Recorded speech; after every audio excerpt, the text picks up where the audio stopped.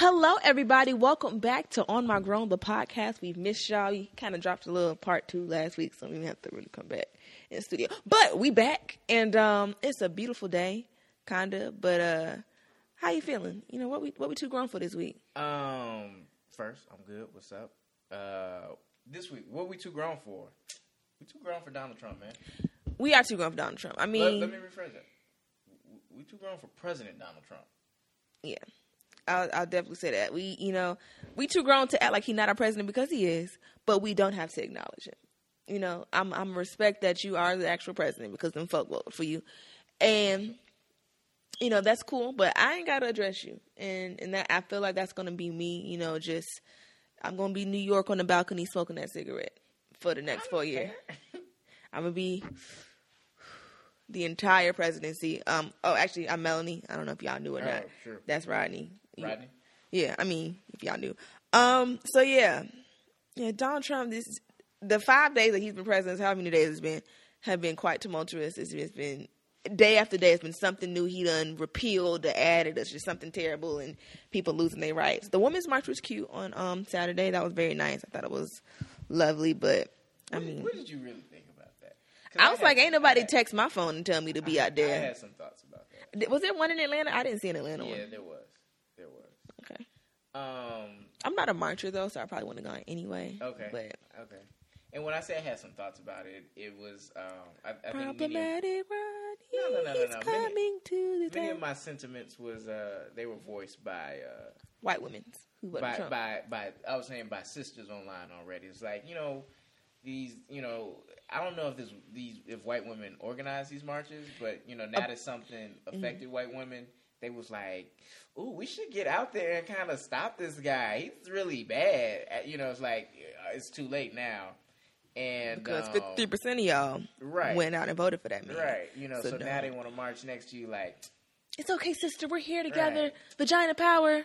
It's like, girl, he taking my birth control too. Like, no. It's like, now we all on birth control. I've been oppressed, girl. Right. So. Now, that's another thing we too grown for. We are too grown not to protect ourselves because ain't no more birth control.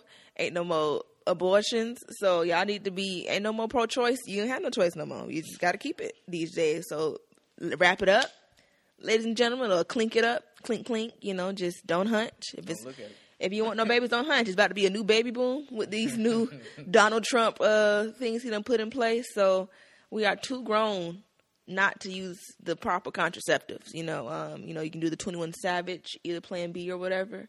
Didn't you say scrape, and it was really absurd that we had the insecure. I didn't say it. You did say a little scrape. You did. Ain't no more scrapes. So pull up track.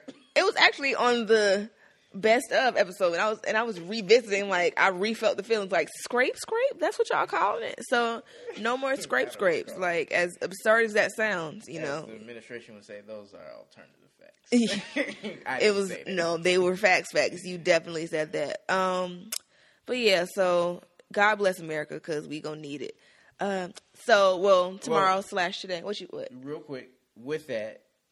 All right, we know he's elected for 4 years, but in 2 years there's a midterm election in which we can at least stop some of the damage he's doing. You know, by not having Republicans control all 3 branches. So it's never too early to organize. So like, make sure you get out there and like you make stuff happen now before it gets too late, and then we sitting here like, dang. Again. Right. So he kind of, them last 2 years, he might lose some of his momentum if he gets some Democrats in the right place. Yeah. But like I was saying, today, it's actually tomorrow right now, but today, when you listen to this, is a new edition movie. I need everybody to go out and go watch it. It's the first day of the miniseries. It comes on from 9 to 11 on Tuesday, Wednesday, and Thursday. That's long as I'll get out. I mean, it's a miniseries, so it's kind of like the Michael Jackson movie, but they spreading it out. It's definitely like the Jackson American Dream. Yeah. Definitely like the Temptation movie. That was 5 hours. But the Temptation was the whole movie. That wasn't on TV. That went in theaters, wasn't it? No. It was like, I thought it was like a two-day thing too. I don't remember because I don't think I was alive. Okay, I thought it was the Temptation movie. Mad long. Was long. It was long. That is fact of the matter is it was long. But yeah, man. I'm excited. I did the Trumpet Awards this past weekend. Not like a huge show, but they were there and they had a little thing for them. So I was excited. I don't know if I could talk about it too much, but they were there. I was like, it's my dogs, man. I've been doing some live concerts in my car, doing some. If my voice is a little raspy, I need some little tea or something. I've been performing so much. Can't You Stand the Rain is my headlining song. That's your finale song. That's the finale. That's, when the sparks come out, you got the pyrotechnics and everything. So it's a very great performance. If y'all want to, I might go live one day when I'm singing it because it's just such a beautiful song that I sing. Like Johnny Gill. It's something about John. It's Johnny. Johnny did his thing on that song. On a perfect day. Oh, Johnny! Johnny! But my favorite Johnny Gill song, I was actually talking to some of the members of Jagged Edge about this. My favorite Johnny Gill song is There You Go. Off the Boomerang soundtrack. When that is from the sex scene, you can see Eddie Murphy hands on Robin Givens' back. Here I am. Make sweet love once again. Oh, that Johnny? Woo, Johnny. But she's throwing the panties on Johnny! Something about Johnny Gill. I gotta listen to him. I lose all self-control with you. And I'm true with you. But Johnny. So what we talking about this week? Wait. Gotta do one more thing. All right. What? Everybody, Atlanta Falcons, they're going to the Super Bowl. Oh. Not going to sit here and lie. I was a hater for the longest. And I did not care at all about them people. Here's why I hated. I hated how they did my man Mike Vick. Mike Vick was my dude. Like, he's the reason I had Madden 04. I had Mike Vick cleats. I had Mike Vick jersey. I had a little Falcons hat. And, that whole situation left a bad taste in my mouth. So I was hating on them for the NFC Championship. But now that they going to the Super Bowl, man, I can't stand Tom Brady. I'm about to get me a little shirt made or something, a short set for the Falcons. I talk trash too, because I'm like, every time I pass by on Northside, I'm like, why they building this new stadium? Right. The Falcons don't even win. They don't deserve a new.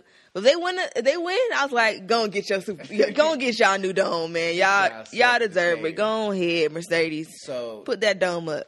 Everybody, I guess it's official. On My Grown, the podcast is supporting the Dirty Birds, the Atlanta Falcons in the Super Bowl.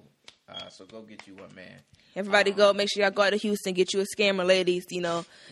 Time is running out. Make sure y'all get these Airbnbs, these blow-up mattresses for these hotel rooms. Get some Fashion Nova dresses. I'm ready. I'm excited for y'all. Like, I can't really participate, but I'm going to watch from afar like, that's right, girl. Get your scammer. It's like the two scamming cities coming together, Atlanta and Houston. So many bomber jackets. The strip clubs in Atlanta probably going to so many Balmain jeans and dancers who are going to go to drive to strippers Houston. About to. Can you imagine the day a stripper has been having? They phone been ringing off the hooks. They groupies going off. Girl, you going to Houston? Girl, I don't know. I'm trying to see now. Strippers, y'all get out there, man. I'm proud of y'all. Yeah, it's a good time to be a stripper in America right now. Make strip clubs now. Make strippers great again. Right. I have a question. It's so off topic, but do you think if Players Club was in real life, do you think Ebony would have went back to the strip club eventually once her face healed? I feel like no. I feel like she would have been. I feel like she would have been like a strip den mother. I forgot what happened with Junior Bachelor. I mean, but still, she probably would have been like, damn, it's that feeling. Like, how Pookie was like, keep on calling me. She kind of would have missed that thrill. Nah. You don't think she would have went back? Nah. I'm sure Ronnie and Trix would have still been. Ebony probably would. In real life, Ebony would not have been a dancer to begin with. She would have been a waitress. She kind of did dive in head first, Yeah. She should have eased, but that's Diana's fault. She should have been like, Ebony, you 18, you from Tallahassee, you not used to no big city stuff. I'm gonna just have you with dashiki and be a waitress right now, a bartender. But no, can you be a bartender at 18? Do you have to be 21? That might have been what it was. There's always a way around the law. Let's just be honest. And that was the 90s. But sorry. Well, it's different. A waitress and a bartender. So she might have been able to But a waitress still would have had to be a little... She still would have been in the world a little bit. Kind of twerking a little bit. So anyway, kind of got off topic. So, So, bringing it back. So... What we talking about this week? Go ahead, Ronnie. Long story short, there was a blog post that I saw on my Twitter timeline that it really resonated with me. And so the blog post was from TiffanyandCoco.com. Want to make sure we shout them out for the inspiration. And the blog post title was Fences and the Plight of Single Millennial Women. So, spoiler alert, for those who may not have seen Fences yet, I encourage you to go out and see that. Google August Wilson, just great history right there. But long story short, I'm gonna summarize. Well, they showed it in the, everybody saw the snot bull cry from Viola Davis. They saw her saying what she said. I'm about to drop some spoilers. So you about to really just. So what happens is Alberta. You don't tell about Alberta though. I feel you kind of got to talk about Alberta though. Spoiler alert. So if you like the movie, don't skip forward about 2 minutes. If you want to see the movie, skip forward 2 minutes. Shoot, you can even. Because we gonna fuck, but we black. We do this all the time. You can still see the movie. So long story short, she uses Rose, who was the main female character in Fences. She was the wife to Troy. So Viola Davis' character, who's married to Denzel Washington character in the movie Fences. Basically, the author talks about how after seeing Fences and seeing how and seeing Viola Davis's monologue about how she has been standing there, in the same spot with Denzel for 18 years, all for him to betray her trust and get another woman pregnant. It was damaging, and she just talks about all she gave up, how she gave up her dreams, how she dimmed her light and planted it all in this man Denzel in hopes of her, her sacrifice being what was best for the family. Mm-hmm. And the family was the husband Troy, and it was the son Corey. And what really, basically what happened is Denzel gets another woman pregnant, and the son Corey, he leaves and is not home. I don't know how much talking to the family he has for about 7 years because of a fight him and his father had. So there's 2 men that she sacrificed a lot for. Well, what happened was in the movie, so he has that argument, and basically in the argument, he was just like, well, Alberta makes me happy. I laugh when I'm with her, right. Basically like she's better than you in so many words, but she's, sacrificed her entire life and dreams and hopes and everything for this man. And then, the son in turn loses respect for his father and it's like, she don't even talk to you. She don't love you. And in so many words, just like, I don't respect you because you hurt my mother. And, he challenges him. Low-key loses the challenge. I'm like, bro, he's like he left. He lost and he took the L and just went on his merry way. Like, you have one job, sir. You could have beat your 50-year-old daddy, first off. But so he leaves. He joins the military. And then the side chick Alberta. We never see her face. I wanted to see what Alberta looked like, honestly, because she had to be bad. You just gonna throw your whole life away and be at that bar all the time. And then his friend, what's the old man name? Try to tell him. You know who the old man looked like? He looks like the evil cowboy toy from Toy Story 2. Inspector, the inspector. Yes, he looks just like him. He's a very talented actor. But, he is, but still, that just came in my head. But yeah, so, then they fast forward 7 years later, and what happens when the side chick gives birth? She dies. And then it comes the responsibility of the family. Troy has to crawl back to Rose and like, can you help me raise this child? Right. Let me just say, first and foremost, Rose is better than me because I'd have been like, that's tough. I mean, Alberta ain't got no people. Like, I would have been petty about it, but it's a motherless child. You can't really tell about that. But that was a tough pill to swallow on top of, the infidelity and already having a life that you're not really proud of or, not what you wanted. And then you have to deal with your husband's infidelity and having to look at that baby in the face and raise it as your own. So you fast forward 7 years, the little girl's 7, whatever. The son, after he takes his L and leaves, he goes to the Marine Corps, comes back, gets leave because the dad's funeral. He dies. And yeah, so we kind of we skipped a lot, but we just talked about this one plot point. But the main point of this article, the article the young lady on Tiffany and Coco wrote, is that in Rose, the character Viola Davis plays, she sees her grandmother, she sees her mother in terms of women who sacrifice and dim their light for the men in their lives to be big, and only for these men to disappoint, mistreat them, and just to be just bad men to them, bad lovers, bad husbands, bad fathers to them. And it's because of that you see millennial women, her in particular. Well, she said her in particular, and she feels like many other millennial women who are now like their focus. The last thing they want to think about is a relationship. They're just simply focused on their grind of their career, of their their blog, of their podcast, of whatever the outlet or whatever facet of life they are pouring energy and effort into to grow them and achieve something, rather than a relationship, because they don't ever want to be in a position where a man can dim their light. They want their light already be established and burning. Right. And they don't want to have to give up all of that just for the husband and kid. And just from our generation, just watching that happen, with our mothers and grandmothers or what have you. It's like, I don't want that to be me. I don't want that to be my story. Another, because, of course, Fences is set in the 1950s, and that's not exactly... that's why it's our grandmother's generation. Then our mother's generation is more so same story, different kind of instances or just scenarios. We have Bernadine from Waiting to Excel. It's the same thing, with her husband. She's getting ready for New Year's. Y'all know the scene. And she's getting ready for New Year's party. She don't want to go, and he's like, "Oh, we're not going to the party." She's like, "We're not? Oh my God." And he's like, he's like, "You're not mad, are you?" And she's like, "Oh, I'm absolutely thrilled." Whatever she said. Y'all know what I'm talking about. And he basically tells her, "We're not going because I'm going with his white secretary." And he's like, "I'm leaving you for her." And then the super famous and iconic scene, is shortly thereafter where she takes all his stuff, stuffs it in Mercedes, and turns it into fire. She just sets it ablaze in front of their house. But as she's, taking his stuff out and putting, out of the closet and just seeing how anal he is and how he organizes stuff, and she's taking it on the wagon and putting it in the car, she's has a monologue as well, which I do believe I read was improvised. She was just saying how she sacrificed her life and she had a business degree, and she put all that on hold. Her catering business that she wanted to open, started this year, started next year, Bernadine, for him. And she started the company for him. She did his books and all of that and put so much into this man for him to leave her for a white woman.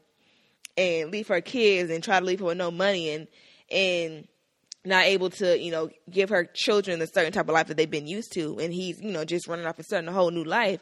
These women put so much into these men and get nothing back. And that's something that we've seen a lot, like just in movies or in real life and just periods. Like us millennial women, like we've seen Waiting to Excel, we've seen The Fences, we've seen people in our family. We're just like, nah, bro, that's not me. And we, it's a different era of women too, so you have to think about that. And I was telling Melanie earlier, like when I read the blog post, I was truly conflicted in myself because I've stated many times on here and just in real life, like my goal is that my desire is that my wife is a stay-at-home mother. My mom, she worked for 20 years, and at the age of 10, she, because of layoffs. Well, how old was she? Because you were 10, but how old was she? I'm saying. Okay, she had me at 20, so 39. So 39. So my mother, after working, for 20 years professionally, she was laid off because that was like the internet bubble had burst. It was like, it was like right after September 11th. So she was laid off, and we all as a family talk about how that, how her being home really, just really did something and we felt, improved and bettered our family. Now there's reasons for that because shortly after that, my father was deployed overseas with the military. So, I couldn't imagine trying to work and then my brother and I being like, at that time, like 6th and 3rd grade and, trying to balance, working and managing the household and then just us two, like having us two as younger kids. Then her parents got sick. My grandmother, I think, had a stroke first, and then probably a year or two later, my grandfather had a stroke. At both point in times, at one point, each one of them moved into our house and lived with us for a while as they recovered from that. So, it's like it was like if my mother wasn't fortunate enough to have been laid off, we as a family just probably would have dealt with that, and it just would have been a lot rougher time.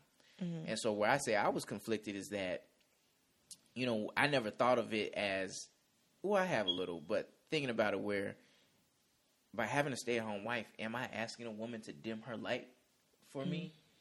and I selfishly don't think that, because my ultimate goal is entrepreneurship. It's to work for myself. It's to have forms of passive income where I can be at home with my family too. Like, I don't have, as of now, I don't have really big corporate aspirations of being senior VP and CEO of anyone else's company, because to me it's like that I'm not leaving something my kids can have. You know, so my goal is to build something with, you know, and I want to build it with my wife that we can leave our kids later. So selfishly I thought, but you know, at the same time, regardless, if I'm asking her primary thing to be the stay-at-home mother, wife, am I asking her to dim her light? And knowing all my aspirations, knowing the aspirations I have, how can I sit with myself?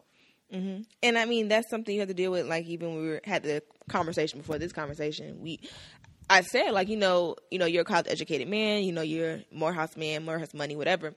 And the woman you marry, I'm sure, is going to be, you know, college educated, has a degree, has a good job, whatever. So asking her to leave her good job, corporate America, or what have you, and stay home, at some point she's going to be like, this ain't exactly what I want to do. I don't know no woman who say, you know what, I want to stay home. You know what I'm saying? Like, even if she does stay home and she's working, I'm sure that's not exactly what she had in mind for what her dream was. And I feel like marriage itself is about sacrifices. So either way it goes, sacrifices will be made, but I feel like women make more sacrifices than men do. Because, you know, okay, if, say we both don't get what we want, that's fine. Like, we both aren't happy. Not saying that's fine. Okay, I'm trying to think of how I want to word this. We're both not happy. That's okay. No, I'm saying, like, we can, you know, you can do a job that you exactly want to do. Okay, you say essentially you want to end up being an entrepreneur, everybody working at home in unity and just harmony and happy and whatever. Okay, well, what if 20 years you still in a desk job? You know what I'm saying? Maybe you done moved a little bit up.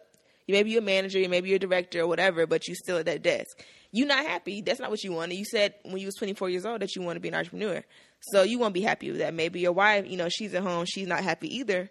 But it's on top of that, you know, it's the unhappiness with having children and, you know, having to make sacrifice for that. Okay, I need to be here for my kids, and then the toll that children take on our body. We have to sacrifice our whole body. Now we got stretch marks and, you know, our stomach looking all crazy with thighs, and maybe we gain 100 pounds. You never know. You don't have to, but it can happen. You never know. I'm just saying, right.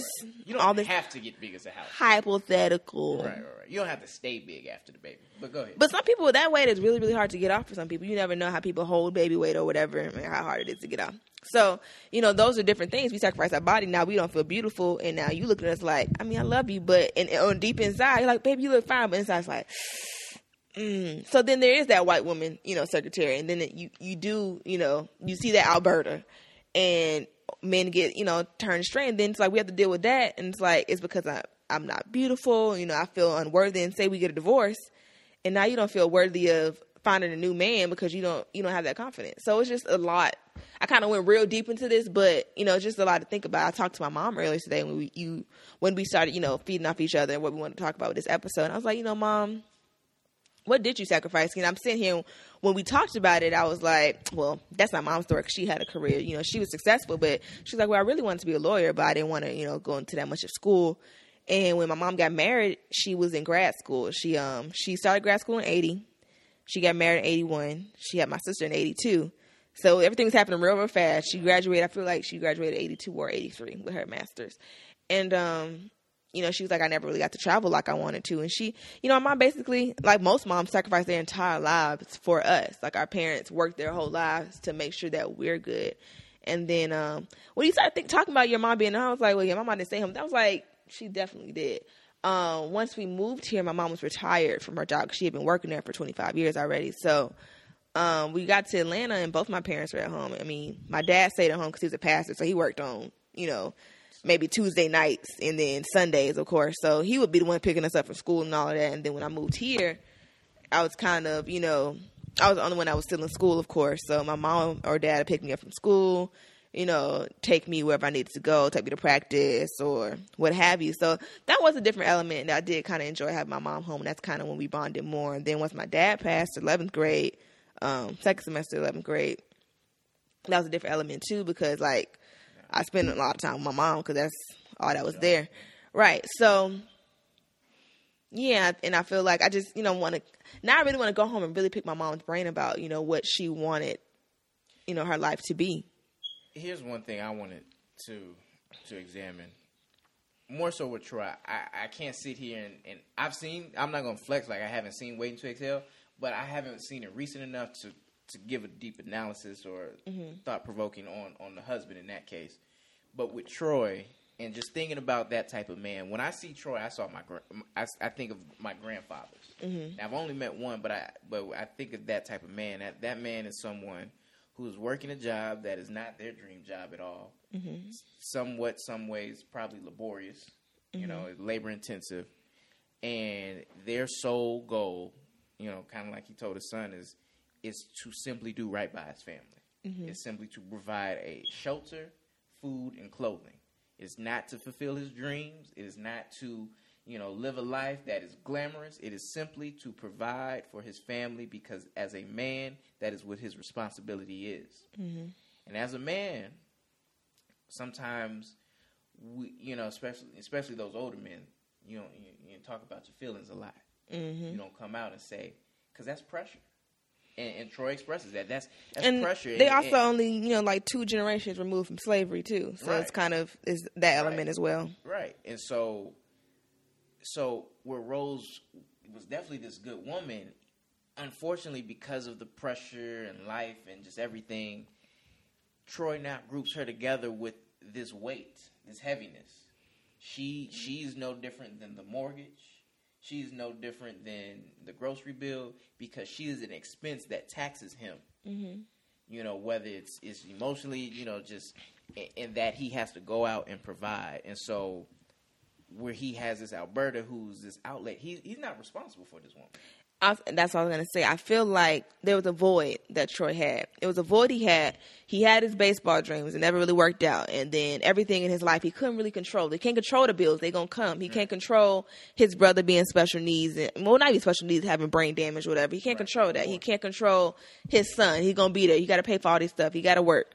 But what he could control is Alberta. He can decide whether he want to. Not control, but that was something that was his escape, you know what I'm saying, from reality. And that's what he had. He had Alberta, he had the bar, he had his alcohol, and that's what he did. And that was his, what were you saying? Because you said what I was going to say, but I forgot. Right. So I was saying that's why Alberta was different. She wasn't a responsibility. Right. He can enjoy that. He can go play with Alberta and get back in that bed and pretend like nothing happened. It's like, all right, I'm bored. Now I need to go back to Alberta to get that little fix. Something like a drug, you know what I'm saying? He kind of got addicted to it, and then joke was on him because Alberta passed, and so that was another thing he had to deal with. So he's like, now I don't have that escape anymore. I don't have that, I don't have my release of Alberta's, somewhere to lay my head that I don't have to worry about. I can laugh there. I can, smile there. I can be carefree at Alberta's house.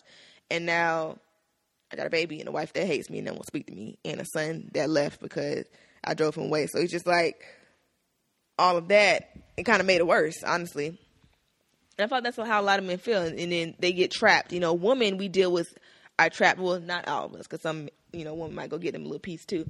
But, some men, some women, I'm just going to say something, so I won't put everybody in the same category. But, men will go out and get their white women and their Alberta, and they'll, they're gambling, and they have their whatever thing they like to do to kind of escape from the bills and the wife and the kids and all of that. A woman would just sit in the house and smoke cigarettes and cry or something. So let me bring that back, right? Mm-hmm. So once again, this article was talking about millennial women. Mm-hmm. And everything we just said about that past generation, millennials are different in that we're not just looking for a good job. We're looking for a good job that's fulfilling. Mm-hmm. As that, employers keep saying like, millennials want to know they're making a difference. Millennials want to know they're making an impact, which is why you see us not tied to these, this company. If you don't like it, quit. Right. Write a blog about it. It's like, make a video. Like, I quit my corporate record job. Like, I'm only here for the money anyway. Like, y'all are not making me feel fulfilled. Mm-hmm. That's why you see so many people like us who have podcasts, who have blogs that they're doing on the side. Mm-hmm. Yeah, this is my Alberta right now. These blogs are our Albertas. Our white woman. This is my white woman. This is my white woman. Y'all are my white woman right now. Right. So, so that's one factor in us as millennials behaving differently. Mm-hmm. And so we're getting married. Men and women are getting married older than our predecessors. We're not. We're traveling and spending more money on experiences. Like how like your mother said you didn't like. Now you see more young people like, forget it. I'm gonna go do this while I'm young. Because I've seen my parents have dreams and kind of be trapped.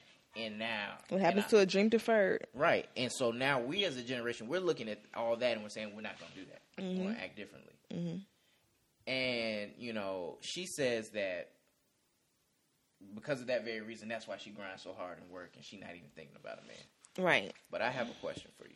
Oh, this is the table shaking question. Am I ready? It's not even table shaking. It's just more thought provoking. Okay, brain shaking. Okay. What comes first? The woman that is focused on her grind and her career, or let me rephrase it. What comes first? The millennial woman that's focused on her grind and her career and is just all about her dreams and aspirations, or the millennial woman that has had her heart broken one too many times by men and now just chooses to focus on her career and outlets. Okay, wait. What's the first one? What comes first of these two options? The millennial woman that is simply focused on her career and her grind. Mm-hmm. So she from jump, once she left college, she was like, I'm not letting any man slow me down. And then the second one is the woman who F these F boys, I'm finna get on my grind. Right. The woman that if she had a relationship, it hurt her. She's done with it. She's like, you know what? It's too much pain there. I'm just focused on this. So what do you mean by what comes first? Like, I get what you're saying, but the question isn't what comes first. What's more important? What are those two women mutually exclusive? Meaning, are they two different women or are they one and the same? Honestly, I feel like every woman has had their heart broken. At this age, every millennial woman has had their heart broken, whether it be by Gerard, they daddy, or we get once I drop that daddy bomb, it get real. You took it somewhere I wasn't expecting it. But please, if it's Gerard, it's just the F boy up the street, they daddy, just life, watching their mother suffer from their mama's Jerome, you know what I'm saying?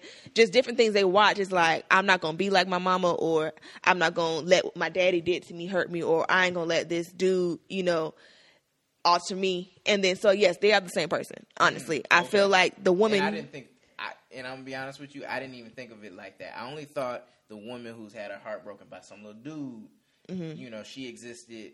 And not saying women weren't out here grinding, but I'm saying like, but when you brought in that the father could break your heart. Listen, once I drop that daddy issue bomb, because it applies to so much, and there's so many different types of daddy issues, we gonna talk about it one day. But we might have to have like a 7-part series, honestly. No, but that's a whole new podcast. That's a whole new, just the daddy issues podcast. That's it. No, but seriously, it's just so many things. I feel like, when women get out of school, and it could even be just the pressure. It's something that. Or you say like, you get out of school, you go straight to med school. You take your MCAT your junior year, you already, in med school. That's because your parents, like, it might hurt. Like they've been pressuring you your whole life. It's like, I just want to make them happy. So it's always something. It's always a monkey on the back to get that, millennial woman to be that pressed. I don't think it's anybody out there. It's like, well, I just want to be great because I want to be great. It's something, in you. It's something that drives everybody. So whether it may not even just be heartbreak, it may just be something else. Insecurities, yeah. So, and speaking of insecurity, we have the Mollies. We have Molly, super successful, can't get right with a man. Right. Ooh, yeah.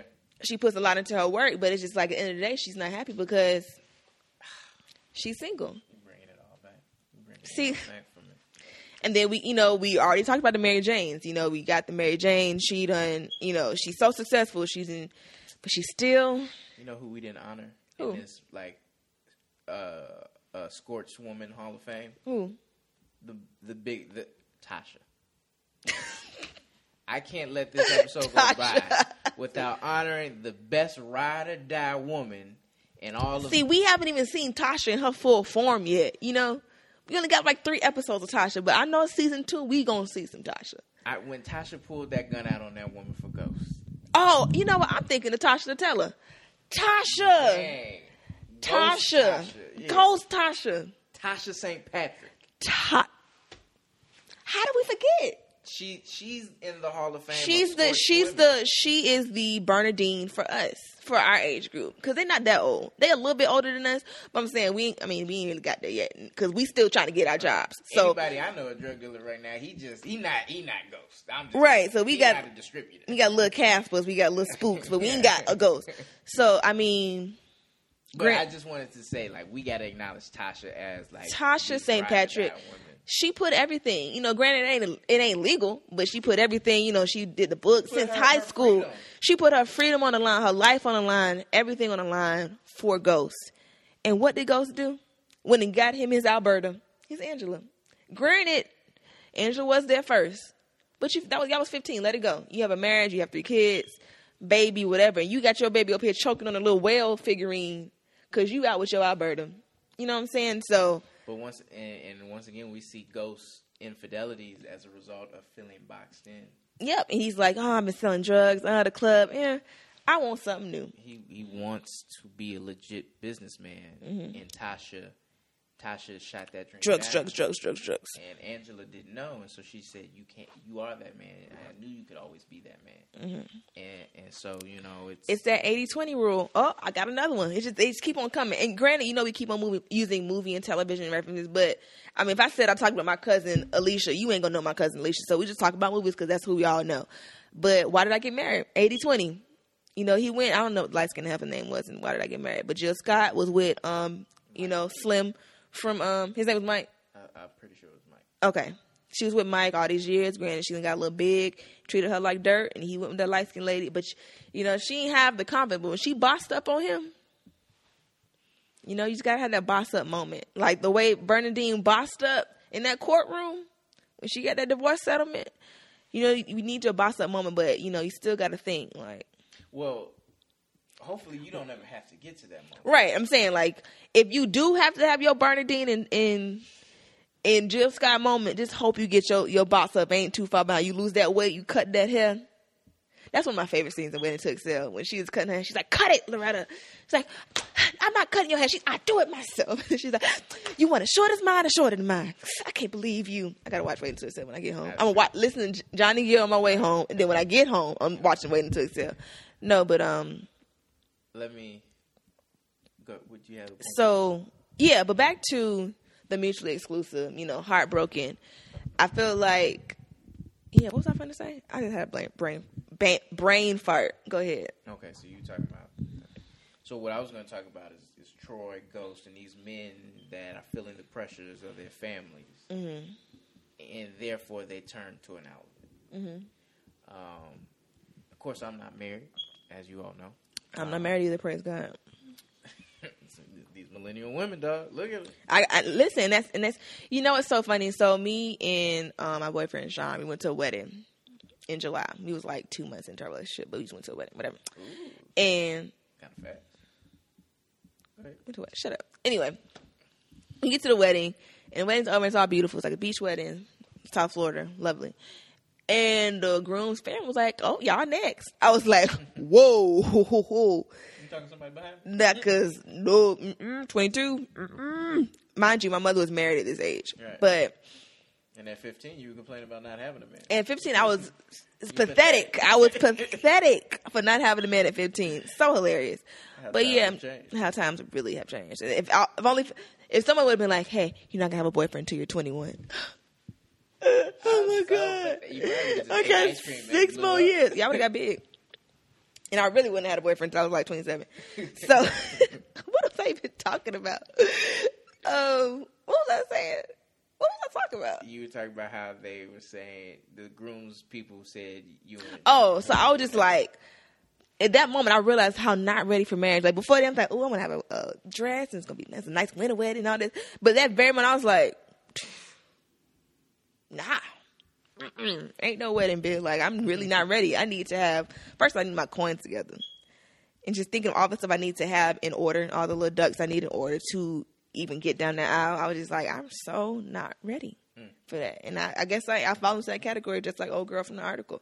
Because that's really how a lot of us feel. Just thinking of marriage, like, yeah, it sounds nice, but if somebody got on their knee right now, it's like, marry me, you'd be like, I got stuff to do first. Wait a minute. You know, I just want to build my personal, you know, brand or whatever before I get down the aisle. And then you think about when I get married, I don't want to have kids right away. I want to travel and do fun married stuff.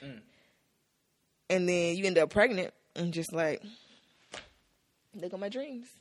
But we got to deal with it. We got to sit there. We still got to be with the kids every day. And that's the thing. Like, the men complain about, I'm so lost on my dreams. I want to play baseball. I want to be a businessman and not a drug dealer. I want to be with a white woman. You have all these epiphanies, and these kids are stressing me out. But I'm with the kids all day. You not. You know what I'm saying? Like, Tasha with them kids all day. You got to deal with Tyreek in that mouth. And the daughter would not just be in there. And the baby just coming in and out of the screen every season once, you know. Well, no, go ahead. I'm just saying, like, we just have to deal with a lot more. And y'all just like, midlife crisis, white woman, Alberta, Angela.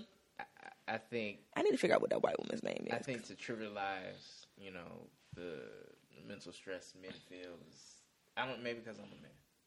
You know, I'm not going to... I definitely will never downplay a woman and all that she deals with. After, you know, especially, you know, after seeing my mom.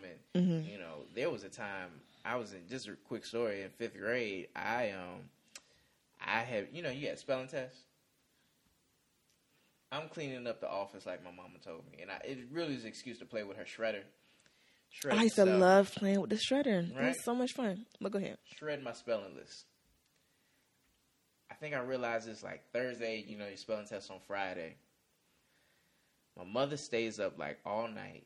Like that's so Raven? Going through the shred things, putting together my spelling list. So I can study in the morning. So I can wake up early, study in the morning, and do well on my test. Like, what'd you get on the test? I got 100. Like, I did well. Like her efforts were not in vain. But it's like my dad couldn't stay up. I mean, he could have, but that's just not a dad thing to do. He didn't stay up because he had to get up for work in the morning. And was he overseas? He might have been overseas. I honestly, it's just certain stuff you call mom for, and certain stuff you call dad for. I didn't even ask my mom to do it. She just was like, this is how we're going to get it done. And so it's like, I will never minimize how important or the impact a stay-at-home mom has on the kids, on a family, on a household, because it's just so much you just don't realize. Like you just ever be at work dealing with some stuff, and you be like, dog, I really need to be out of here. And just when you have someone who's at home who can hold that down, that can provide a level of peace that is like most people won't know. But when I was going to say, bring it back, is these men that are going through, you know, feel boxed in and feeling pressured, you know, because of X, Y, and Z. I think that's why it's important for you to have strong male counsel around you. You need some elders. You know, and even we never really touched on their parents. Have you seen their parents on Power? His father was a drunk who owned a bar, which is part of the reason he wanted a club. What season was that? That was season 1? Yeah. Her mother works with them. The father left her mother. So they never talk about Ghost's mother. Oh, wait. Tasha's mom is in the house. Yeah. Who played the mama? Somebody we know.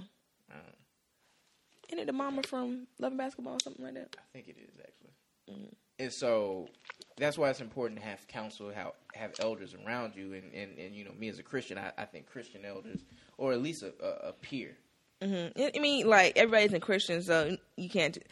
I would say, like, having some church, or just have somewhere you can meditate or something, like, just... Well, I'm saying outside of that, belong to that group, you need one person. Oh, a person, yeah. Like, I have my man's 50 grands and all, Greg Williams. We've been friends since we were 15, so going on 9 years. We can, anytime we're dealing with something in our relationship, I can call him. I can say, look, bro, this is, and I will be completely transparent with this man because I respect him. He's going to tell me the truth. He's going to shoot from the hip and tell me the truth. And he oftentimes helps me realize it.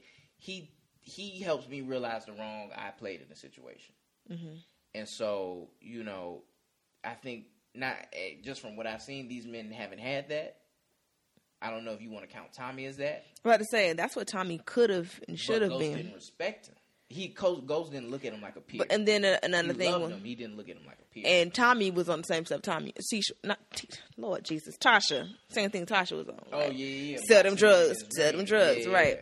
So and then another thing is, if the person who you go to for whatever advice ain't singing the tune you kind of want to hear, it might be rejected too. Well, that's why I said you got to go somebody you trust, you respect, and that you can be transparent with. And that's why sometimes you need elders. And unfortunately, with our generation, there's a lot of young men growing up fatherless. Mm-hmm. So they don't have those elders. Some people in the community or just stuff like that. So it's a lot of... that's why I'm really appreciative of this young lady writing this article, because it led to just so many different... It makes you think. Rows of thoughts. And it's sad, though. Like, you think about it, just, what about Bernadine? You know what I'm saying? Like, how does a Bernadine get a happy ending in her marriage? Like, before, how would a man appreciate before they go to the Albertas and the white women? You know what I'm saying? Like, baby, I appreciate you. Thank you for building me up. Or like, what do they do? You know what I'm saying? Yeah, like, how does that situation work out? Yeah, differently. I'm trying to think of a positive. Because even if he doesn't cheat, she's at home. It's a good example, a real life example. T.I. and Tiny. Okay. No. Please explain. I'm waiting for you. Because Tiny had money first. You know what I'm saying? Tiny was an escape. She wrote No Scrubs. Like, she been popping. T.I. really popped till like 2004. Helped, built him up. Probably connected him to the right people. You know what I'm saying? He done got big. He cheated on Tiny like it was nobody's business. And, now she finally getting a divorce. And he like, wait a minute now. Like, you gonna leave me? Kind of, you know what I'm saying? Trying to get her to change her mind. But it's like, Tiny trying to get her Bernadette on. Bernadine on. Like, she trying to like, look, I've done enough. I put up for this for 10 plus years. I can't do this no more. Like, it's just, she built him up. I'm trying to think, like, I guess a Cookie Johnson, Magic Johnson. Oh. She kind of, they still. In relationships you can reconcile after infidelity. To sit here and say it's easy would be bold-faced lie. Mm-hmm. But I'm just trying to how do as a woman, how do you help your man, build your man up to the point where he doesn't feel that void? You know what I'm saying? Right. That's just something I guess as a married couple, or we can just kind of like have a part two of this. It takes a maturity as a couple. Mm-hmm. And communication. It takes a deeper, very deep, intimate relationship that is not about obligations, but it's about love, trust, and respect. Honor. Mm-hmm. It's like we said, we could talk about this forever, but right. And neither of us are married, so we really just sit here talking about what we see on TV and our parents. But as a millennial, I doubt many of our listeners are married. So yeah, some people. I just want to kind of get the conversation going. Like, hopefully you guys, we make it one day y'all can be interactive with us. We kind of want to talk about it. Let's have this conversation. Like, what is it? What about the Bernadines? What about the Roses? What about the Tashas? What about, whoever? What about the Tinies? The woman who sat here, helped build men up for them to betray them or just disrespect them and all this stuff. Like, what is it in? What are you willing to sacrifice for, love and for marriage and, for your children? I feel like that's the questions that we're asking. I'm sure we're going to ask them in the questionnaire today. But yeah, I just want to open up the floor for that conversation. What are you willing? What are you willing to do? Tell me what you're willing to do. But for real, like, I just think now, like, it's going to be some sacrifices. It's going to be sacrifices. Just thinking about it, like, I have this picture perfect vision of what I want my life to be. And it's probably not going to be that. And I haven't really come to terms with that yet. And I'm going to do everything I can now to make sure at least half of it happen. You know what I'm saying? But it may not, say, God forbid, Jesus. But if I get pregnant, tomorrow, by immaculate conception, either get married or like what? Well, then, the Lord would just take care of you. You right, Jesus, he got me. Your fiance would understand. No, but just seriously, if I, realistically, since I can't get an abortion and I can't really get birth control, like, what if I do get pregnant and I have to get married? I'm, just do the old school way. I'm gonna do right. I'm gonna go get married. We go to the courthouse. You know what I'm saying? Just go ahead, get a couple witnesses, And then I look back at my life 20 years from now, like, wow, I could have been this, I could have been that, I could have done all this stuff, but I got married and chose a family over my dreams. And I'll never want to be that. I never want to look back and feel that way. So it's just like, dang. Okay, so I have a point to make to that. Mm-hmm. And we go into our bonnet wisdom. Okay. Oh, let me start thinking about my wisdom. I don't even know. Okay, so to that point, what you said of I got it. Of you never want to look back and say like, oh man, like I gave up all my dreams and stuff and that. It's like, I think one thing people got to consider when they get married, and really think about it. And it's hard to say because it's hard for people to figure out. So you have to get married with purpose in mind. Mm-hmm. You have to get married with the idea that my union is not just for my love and my happiness, but my union is ultimately to bring two parties together to push and achieve a goal that we could not achieve as individuals. Mm-hmm. The Bible, if I remember this correctly, is like one can put 1,000 a flight, but two can put 10,000 a flight. Mm-hmm. And it's like you gotta, like, when people get married, I think sometimes in our idealistic world we say, okay, I'm getting married because I love them, they love me, make this happen. But we purpose wise we meant for two different things. Mm-hmm. And so it becomes hard because you're over here, you're this way trying to achieve your purpose, she this way trying to achieve her purpose, mm-hmm. and in between that you all try to fit in the family and things fall apart. About to sneeze, ladies and gentlemen. I apologize. Bless you. No, it's a very dramatic sneeze, but go ahead. But imagine if you all had purposes that were aligned and together, and how just that's one little less part of friction that endures. Mm-hmm. So like one example is I have a friend that is a trained CPA. So with that, he could be a CFO. He's dating a young lady that ultimately wants to own her own business. I said, if you really want to be a CFO and y'all got married, you be the CFO for her company, and as she does better and you do better, and y'all come together and y'all make that thing grow and y'all leave that for your kids. Now, like, that's y'all together. Mm-hmm. Rather than he's CEO of this company over here, she over here working for this company. It's like, what if y'all weaved your purposes and it just came to me. And your talents together. So I feel like that could be how we combat this emptiness, this void, the thirst for the Albertas.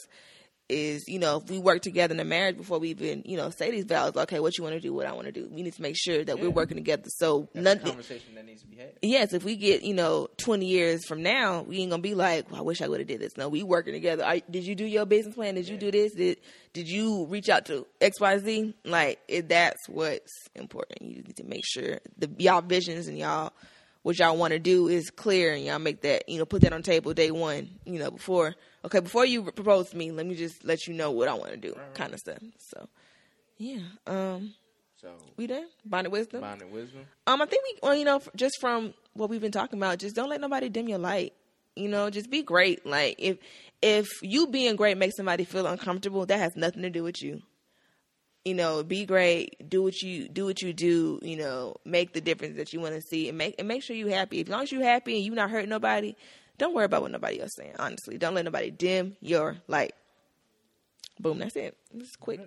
Even if it's your man, don't let your man dim your light. So my reflection this week comes from a conversation I had with my two roommates, and we were just asking ourselves, who told us that our 20s would be the best years of our lives?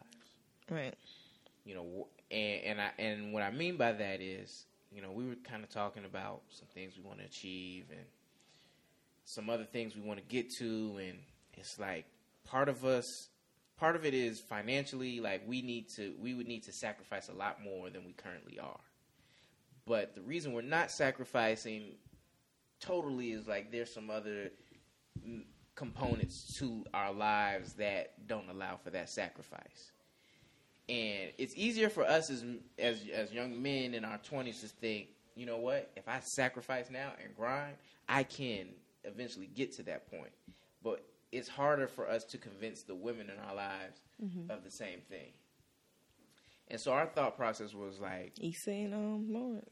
Our thought process was like, dog, honestly, if I had to just survive, like no cable, like, you know, cook, like not going out, not taking vacations, not buying fancy clothes, and I just grinded and I focused on my dreams and I invested in myself in ways that will yield results down the line. How much, like, why can't my 30s be bomb? Why can't I be in shape with my wife in my 30s, well off, achieving, you know, at a point with your kids? Right, well, hold on. In the 30s? If I sacrifice in That's my 20s, safe. well, early 30s, if I sacrifice in my 20s, early 30s, I'm gonna need, for me, like you said, me and my wife to go travel and have fun. All right. But you know, it's like, I don't know, man, it hyped me up. Like, so even though I can't sacrifice as much as I probably could, you know, or I would want to, I'm still making some sacrifices. I'm getting up early. I'm eating better, like, regardless. So, like, man, like, just, dog, like, you have to live like no one else to live like no one else. Okay. And if you're familiar with Dave Ramsey, you hear him say that all the time. But I said it in a way that you could relate to it. So that's my wisdom, dog. Like, sacrifice now. We're young. We got to, like, we have the time. We might have just did some with this podcast today. God bless us. But, that's it for you, huh? That's it, man. All right, y'all. You know, we didn't keep y'all too long today, but thank you for listening. This is a good conversation. There's a lot thought. You know, talk to your mamas, ask your pappies, you know. So what was your dream? I hope you bring them tears. You know, I just wanted to be a ballerina so bad. And then you did this to me. Look, hope it don't start us like that. But no, for real, just think about it. You know, think about what you're willing to sacrifice. Think about what your parents sacrificed for you and all that. But thank you for listening, and we'll see you next week. Yeah. Oh, my fault. One more shout out, TiffanyandCoco.com. Oh yeah, TiffanyandCoco.com. Thank you for, you know, even bring this to the table. So we'll be at you with this. So yeah, new edition tonight.